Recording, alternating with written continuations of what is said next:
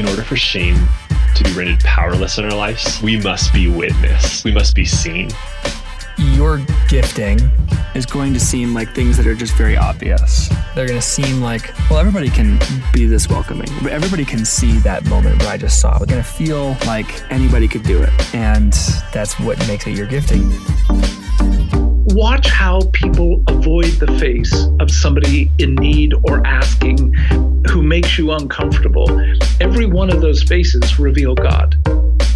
We have to remember our past and recount the things that God has done for us. And then that gives us faith to keep going to where He wants us to be.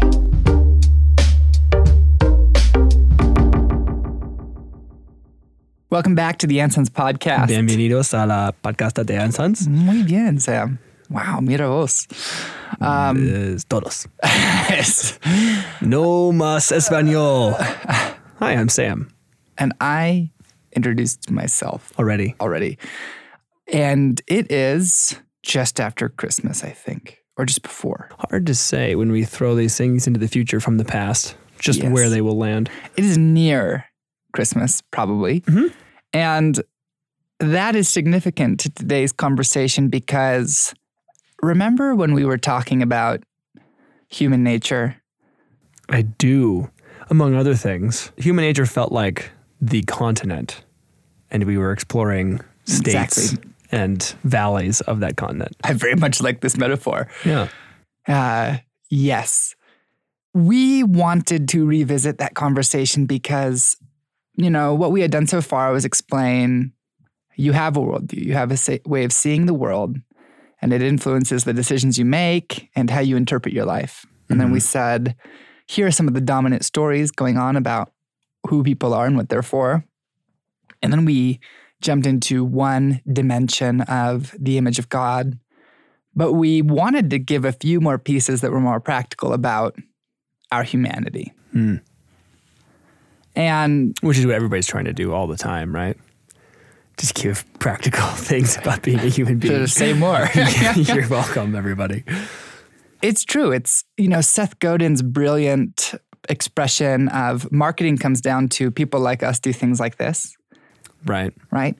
So people like us, you have to define your humanity, and then you show or you provide to those people the implication. Do things like this. Do things like this. And let's go back to the image of God.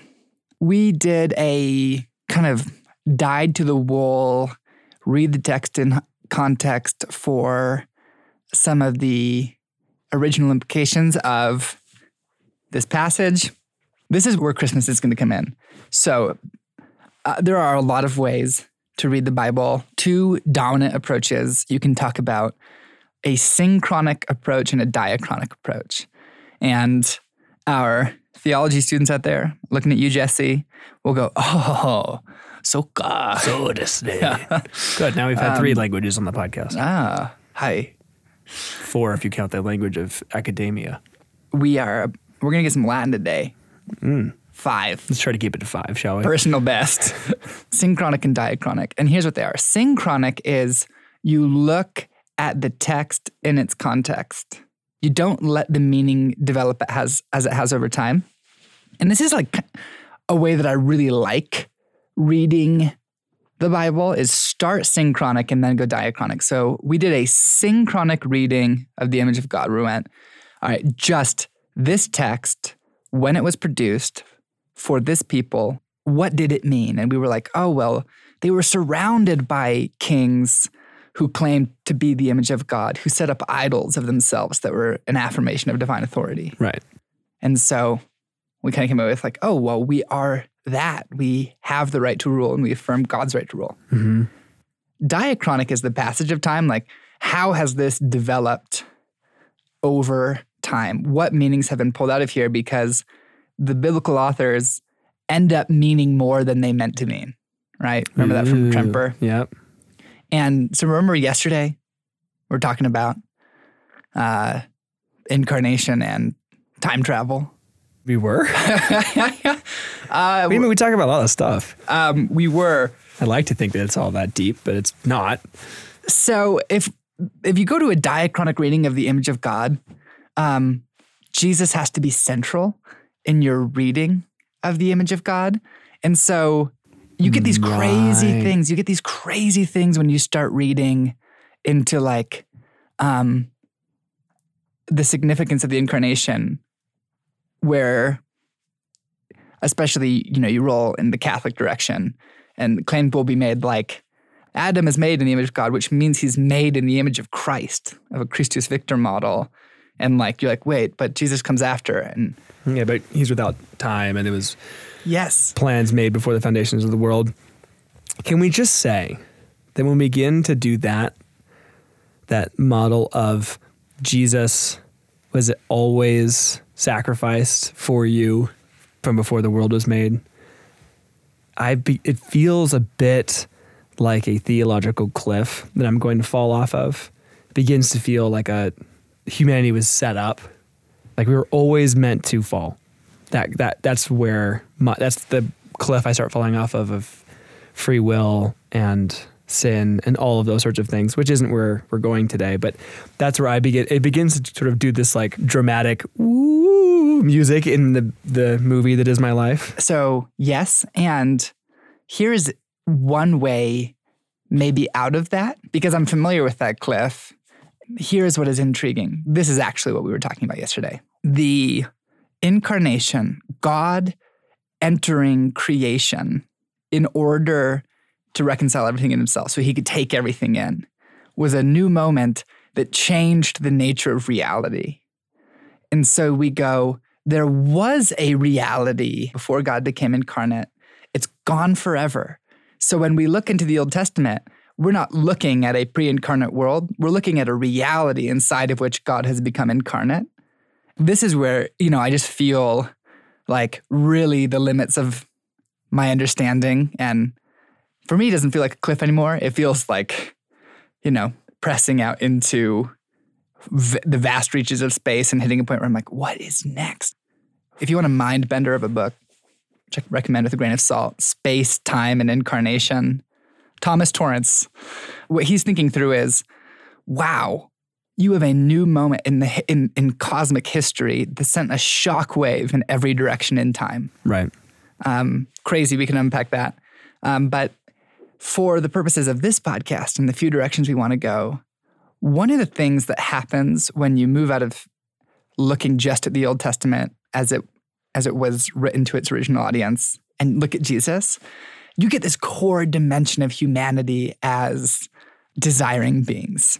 When we did a podcast with Michael Cusick, and he was talking about the erotic life force in people, part of where that comes from is this idea of people start to grapple with, well, how do we read our humanity in terms of Jesus?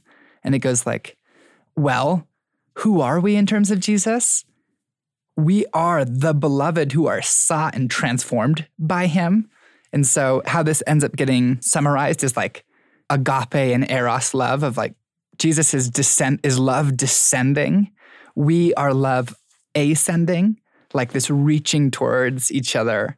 We are not primarily thinking beings. We are in our essence desiring beings, because who we are in relationship to Jesus is this epicenter of desire reaching out for God.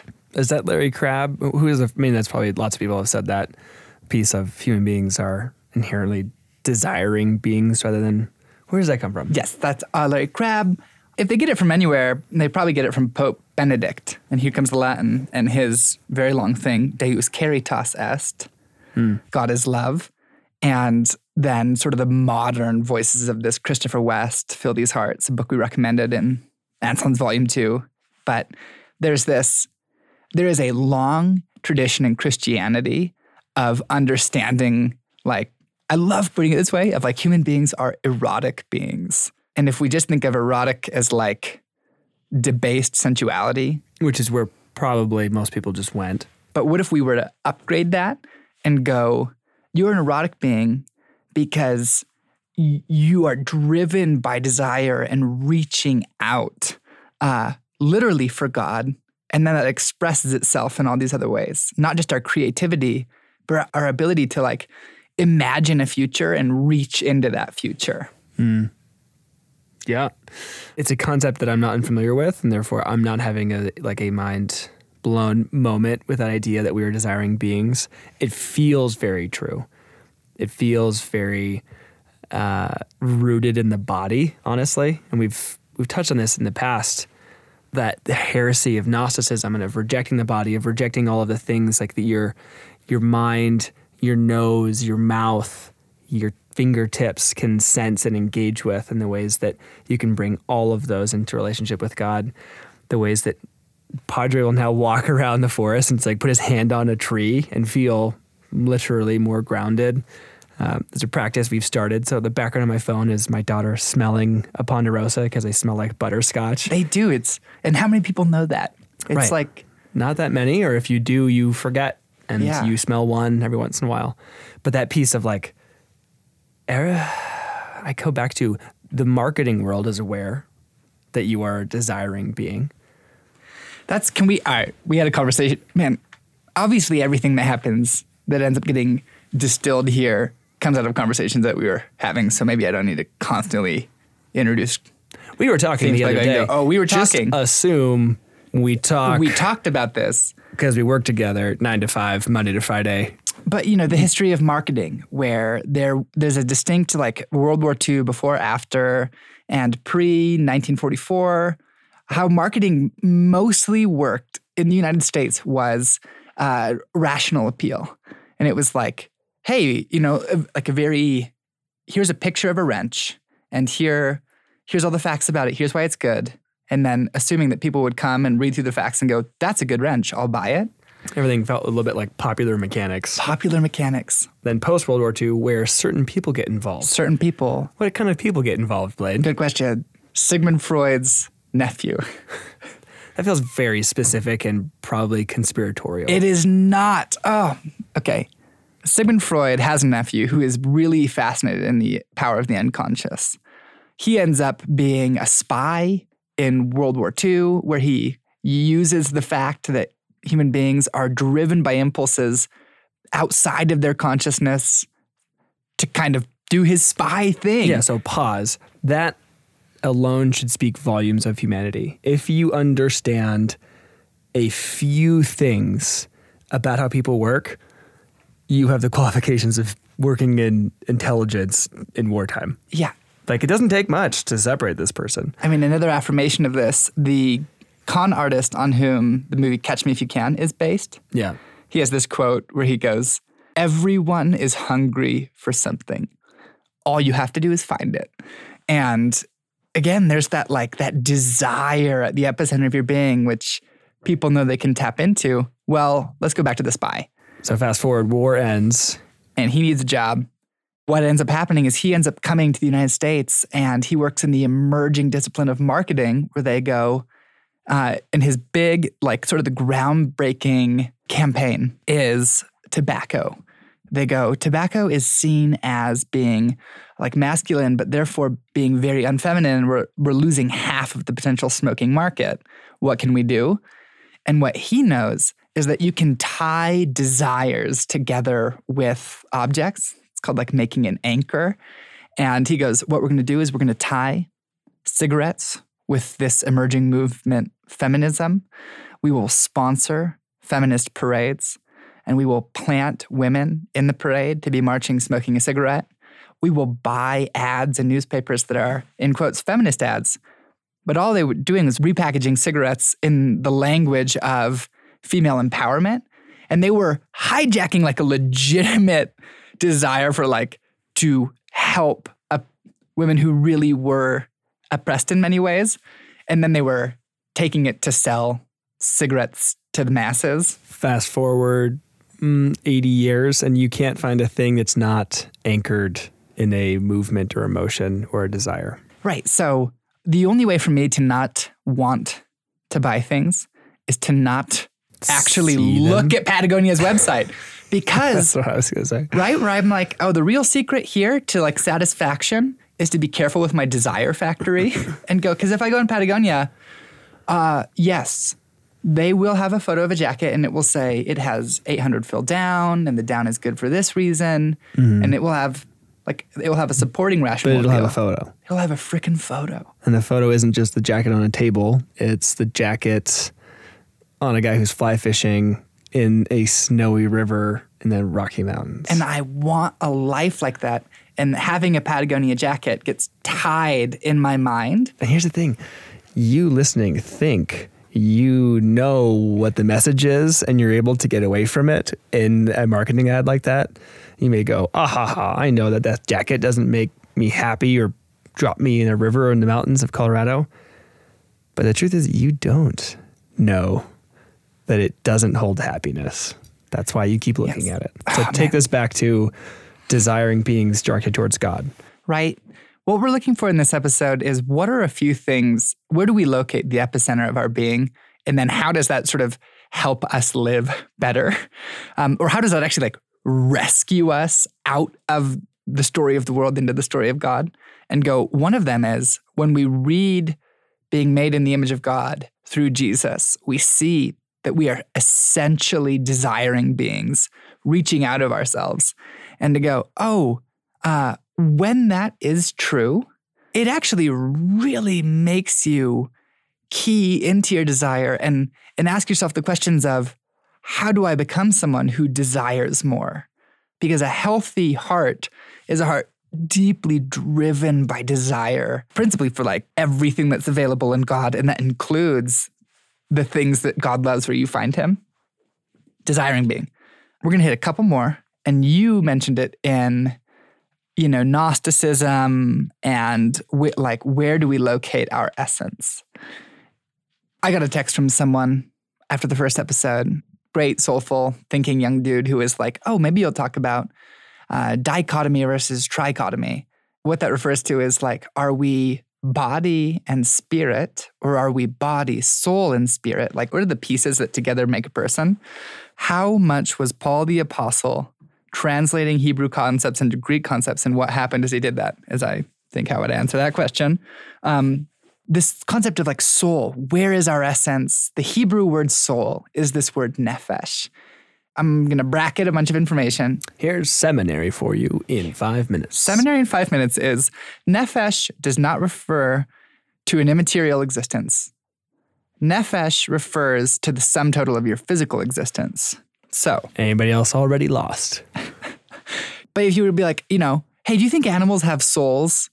Souls are the part of you that when you hit with a hard object, they sort of look a little ghostly and they line up nicely with the physical body, but they're the part of you that goes to heaven. Right, the ghost in the machine part of you. Yes. Okay, great. So a good animal could have a soul, not the dog that bit me, but the dog that I had. And here's like the thing is, the ancient Hebrews do have an idea of an immaterial existence. They don't use the word soul, and they don't actually think that your essence is primarily immaterial. And the massive significance of this is going to be clear in like 3 minutes. So when soul gets used, here's a pro tip for doing word studies. Find a verse where a word is compelling to you. And then confusing. Yeah, and then you what's that word? And then you look at a concordance. All of them. Right. So, Then you find where the word was first used. Find where it's first used. Find, you've done this with Tov, where like, find how else it gets translated and go, oh my gosh. And it will flesh out like, how Tov in Exodus ends up getting translated as beautiful. When Moses' mother, it's like he saw that Moses was a beautiful child, but the word is good. And so it's like, wow, what does that do to the way we think of good? So we'll just go nephesh, 754 uses in the Bible, but it's not always translated as soul. Sometimes it's translated as me. Sometimes it's translated as my body. Sometimes it's translated as life, heart, themselves, himself. Good Lord. See why people have a hard time with this. What it's trying to grasp is like Isaiah 58:11. The Lord will satisfy your soul, your nephesh, in scorched places, giving strength to your bones. And And Numbers 11, people who are also thirsty, saying our nefeshes are languishing. Psalm 69, the waters have threatened my life. But the word is nefesh. So what it is, the word actually means throat. And it's like most, what does that word mean? This means throat. It means throat. Not soul. Right. It would be a long journey through word concept land. What you have to think of is, upon what is your physical existence dependent? And it's like... I like just how much you had to buffer that sentence with pauses. Like, okay, it's like... gosh. Ooh. Well, this. The classic one. As the deer pants for streams of water with its throat, so my soul, my throat, pants for you, O God. But that is the classic one. It's a beautiful poetic image because it's the deer's throat is thirsty for this, but my whole being. The word for this is like a metonymy or a synecdoche for you Englishers out there, where you go, you use a part of a thing to represent yes the whole thing. So like if I'm like, a deer is not a throat. Yes. And if I'm Theoden King in Lord of the Rings and I'm like, how many spears from blah, blah, blah. Really, you don't know the reference there, but I'm not actually concerned like with how many spears you brought. Literal spears. Yeah. Right. Most of us don't have to think about the fact that the spears represent something in that moment. Exactly. You're like, oh. But we talk about a throat and we're like, what? It's like, but it's a stand-in for like what nourishes you comes into your nefesh. Your breath comes in and out of your throat. And so it becomes this stand-in for your whole physical existence. Here's why this matters. When we realize our embodiedness is actually part of the epicenter of our existence, of course it affects the way you treat your body. Of course it affects the way that you think of the physical world in general and what you hope for and what you hope for in the coming kingdom. Dad wrote about this in All Things New, but many Christians think that our future hope is to be our spirits to be taken away into a spiritual environment.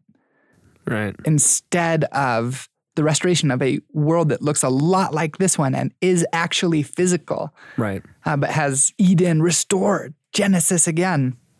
Which I think is interesting. It's the thing that the secular world is clinging to right now. Like the body, the nature, the power, the soul. There's like this new sort of pantheism, animism thing going on with nature and the body, though there is no God.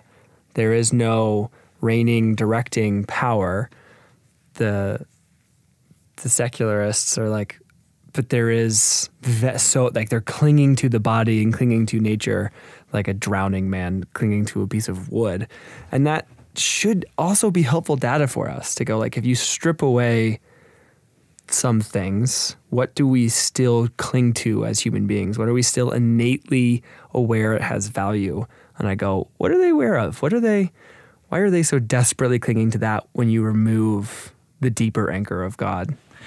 Oh, yes. Here's one to toss out there, is to go, the secular world's obsession with the physical as being important, what it contributes is, hey, if the physical matters and the physical is deeply tied in with the ethical, how you eat would matter, whether or not you exercise would matter.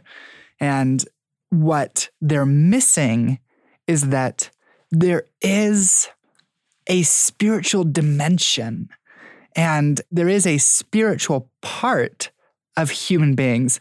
They're like fabric, where if you look at the underside of your jeans, what you mostly see is white, because jeans are made of white and blue thread.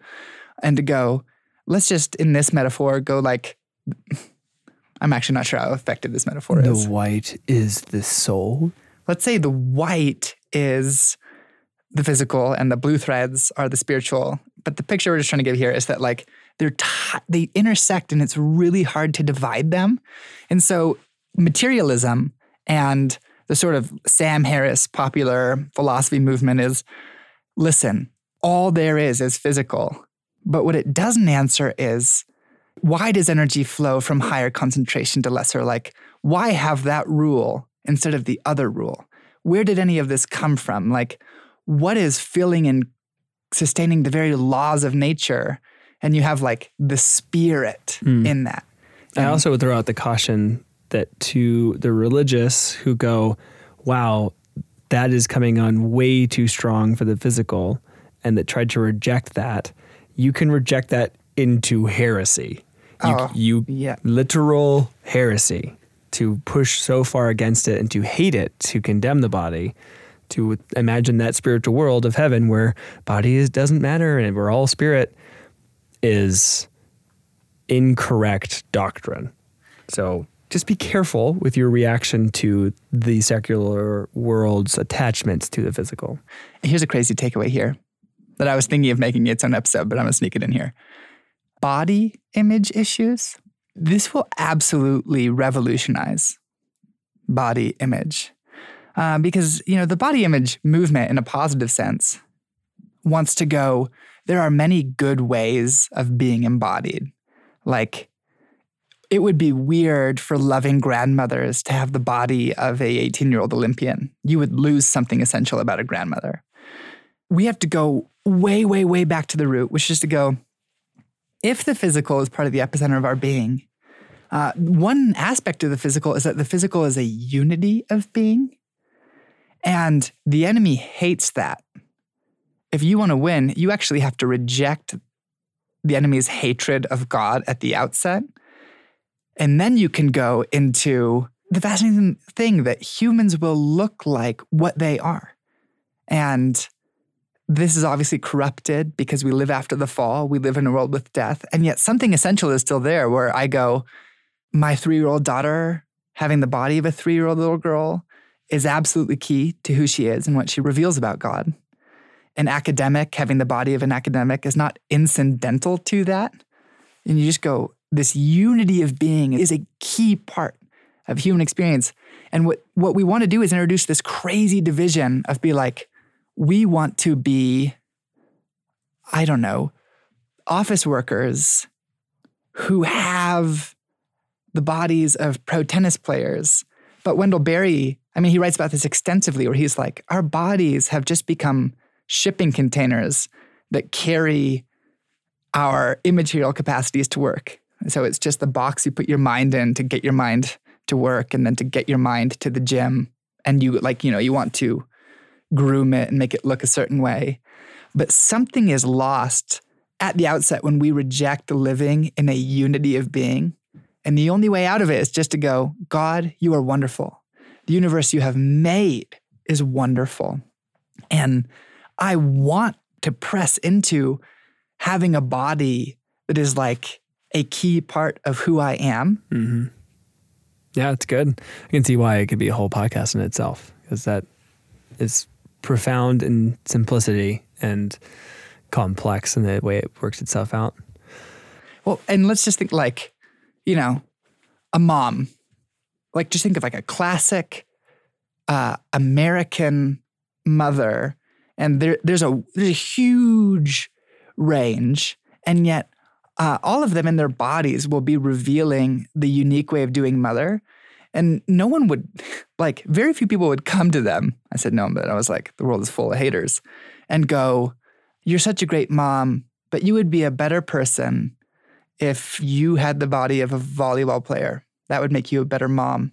And it's like, no, something essential about God's nature and your portrayal of God's nature is revealed in your body. Unless you happen to be a volleyball playing mom, in which case there will be some other accusation coming against you. There will be other accusation. And you can't, that was the point I was trying to make, is there's always accusation of being embodied, of your body is wrong. Your body is contrary to who you are.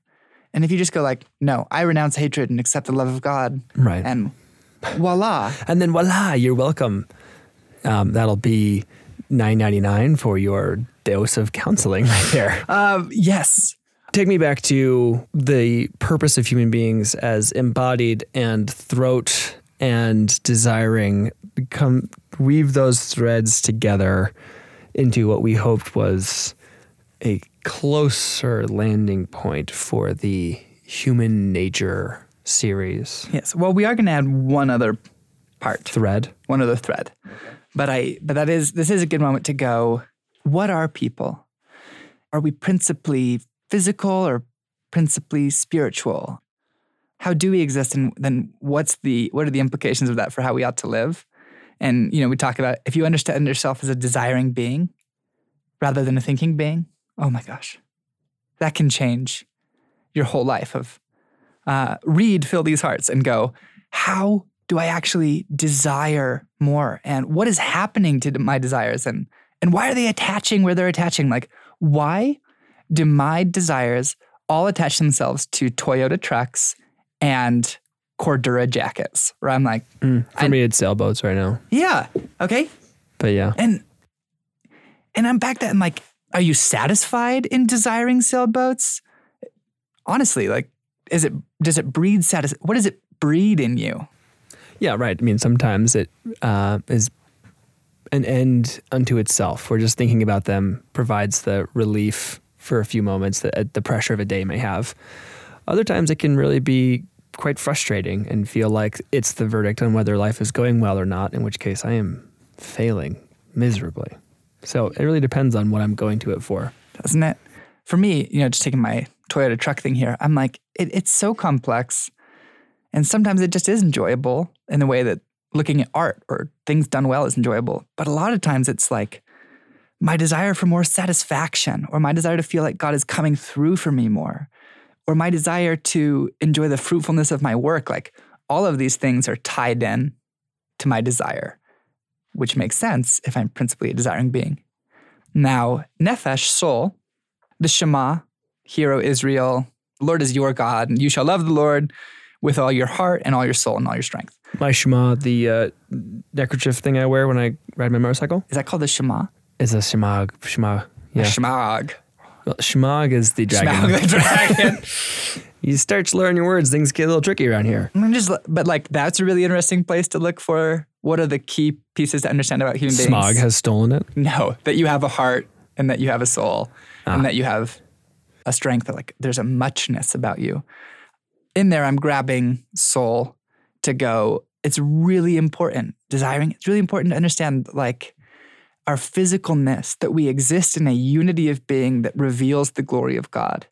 And kind of in this interesting thing, like catastrophes to our physical being, let us talk about what's a good way for people to live. And this goes back to our Dr. James podcast. And it's like, wow, if in our embodiment, we're revealing something about God, if our embodiment is just doing terribly, that's actually a spiritual issue. And it lets us look at what people are for and to go, maybe people really aren't for sitting at desks for 9 hours a day. Really, maybe they're not. Maybe your desire to get into the mountains is actually a fundamentally spiritual need. More to be explored there. But let's hit the last piece and then me. So the last piece is, what about the immaterial part of people? What are some ways to think about that? If your essence isn't necessarily immaterial, if your essence is this tied togetherness of your physical and spiritual self, the word for this is the ruach. You ever heard that at a worship gathering? I'm trying to think of the last worship gathering I went to, and I'm personally drawing a bit of a blank. But I do think that one I was at yesterday, we were just we were ruacking out. Hey. That was awesome. I honestly haven't been to a worship gathering. Ever. That's it. Okay. That's the end of that sentence. Well, I love that. You weren't expecting that from me. That's why you like it, because it feels disruptive. Going back into desiring beings, what I love right now is like, wow, why did I go to a lot? And you're like, no, nothing in my desires driving me there. Or I'm like, the presence of God is going to be there. I am going. How does it work? And man, lots of disappointment and lots of frustration with that could be unpacked with how much the presence of God seemed to not be in those things. Was this in high school? Because I was trying to beat Halo on Legendary as quickly as I possibly could for the 10th time. I'm really thinking about like kind of college and also the last few years. Oh, so same answer then.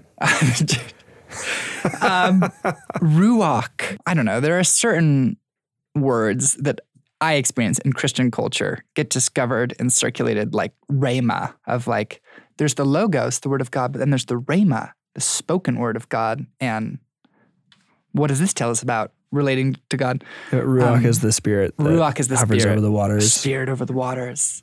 Which it's funny. I said I don't know anything about it, and I say that. I thought it'd be a great piece for like a Christian fantasy thing. Or like you just got to have like this embodied thing. Yeah. Take the spirit and make it embodied.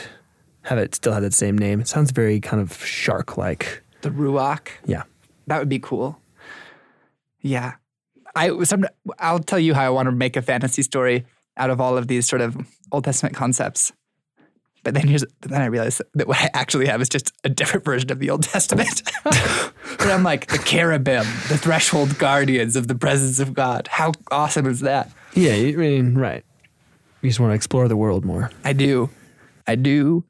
But Ruach, why is this important? I think to preserve that there is a part of you that is immaterial, and it has implications for how we live, and we're going to jump there fast. So Ruach, spirit, it's also the word for wind. It's also the word for breath.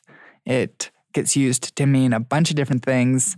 And again, synchronic reading, so ignore the passage of time and just look at the original audience. We have a doctrine of the Trinity that came after Pentecost. But before that, they were like, there is this part of God, which is God's spirit, which is both the part of God that like animates creation, and it's something that like certain denominations like to emphasize the fact that the Spirit of God spoke through the prophets. You know what I've heard less emphasized is that the Spirit of God is also the thing that falls on the judges before they do something crazy. And so it's like, what is characteristic Old Testament Ruach activity? Prophecy and killing people with a donkey's jawbone. I was hoping you were going to pick that one. Both happen when the Spirit of God fills, when God's Ruach fills a person. But people also are described as having a Ruach, in the immaterial part of you, like the mind and wishes and like intuitions, that whole body of things where you go like, yes, our hardcore materialist moment wants to go, but even your mind is material, and go, oh sure, yeah, I have a physical expression of my mind, but there is an immaterial part of me which is given by God, and God can fill, and is like God's power sustaining creation, including me. Okay, so why does that matter? Why does it matter to have a nefesh and a ruach? And why I think it matters is because we are all looking for our essence. Like, where is the center of me, and how would I live out of it? What am I for? Young guys looking for their callings. What am I for? Or just me. And, my frustration of like, I love chopping wood, but I also love going into art galleries. And I'm like, do I want to become a rancher or an artist? Like, what am I for? I'm so frustrated. I invite you to consider exploring the concept of Ruach further. If you're not that kind of person, you can consider taking my word for it that our Ruach is actually something that deeply connects us, like with God's Spirit, not in a pantheistic way, but in a way of, what do we have to look at to find like the center, the thing that really unites our being? Pretty fun. It is actually in God's vision of you. But Ephesians 1, surprising landing place of like, what is it that actually gives a person self? It's being a self in relation with God. And so that, that sense of like, I hate my job, I don't know what I'm for. And to be like, well, maybe you need to try different jobs, and be like, maybe you do, but what you ultimately need is to restore the deep connection with God. It's part of the lesson of having a Ruach. And there's this crazy thing in the reality of Christianity of your dependency on God increases your autonomy. Okay, this is a concept that is going to be fairly disruptive because we live in a day and age where we live in a culture, we live in the West where the individual is just held up like crazy. So that you would throw out there, our dependence on God would actually increase our autonomy is such a contradiction that it makes me go, that's nice, Blaine. That sounds very nice. Oh, yeah. I have no idea what the heck that means. Well, what it means is, if you're Descartes, you're like, how do I have to find myself? I have to get alone with my thoughts. If you're Wordsworth, how am I going to find myself? I got to get alone with me. Lord Byron, how am I going to get away? Getting to get away with me. Alexander Hamilton, how am I going to find myself? I just need to get by myself and get in my own head and go, wow, what if they were all wrong? And what if the ways that they thought they were finding themselves was actually like some very practical ways that they were experiencing God. They just didn't know it. And to go, I really need to find myself, go, okay, where do you find God? Because yes, maybe like Wordsworth, you need to get into the mountains. You need to find the places that you loved. But maybe you need to get around people that really love God. Or maybe you need to acknowledge that the physical is deeply spiritual. And so that to connect with God, you need to get into the gym or eat a delicious meal with other people. But the core insight here is like, if you want to really understand yourself and have like a deep inner strength, we are actually going to have to like really, really, really link ourselves to God and live a life that cultivates deep connection. Because the more separate we are, the less we are, period. The less we're selves, the less we're anything. The more connected we are, the more we exist in relationship with God, the more of ourself that we are, the more we actually live.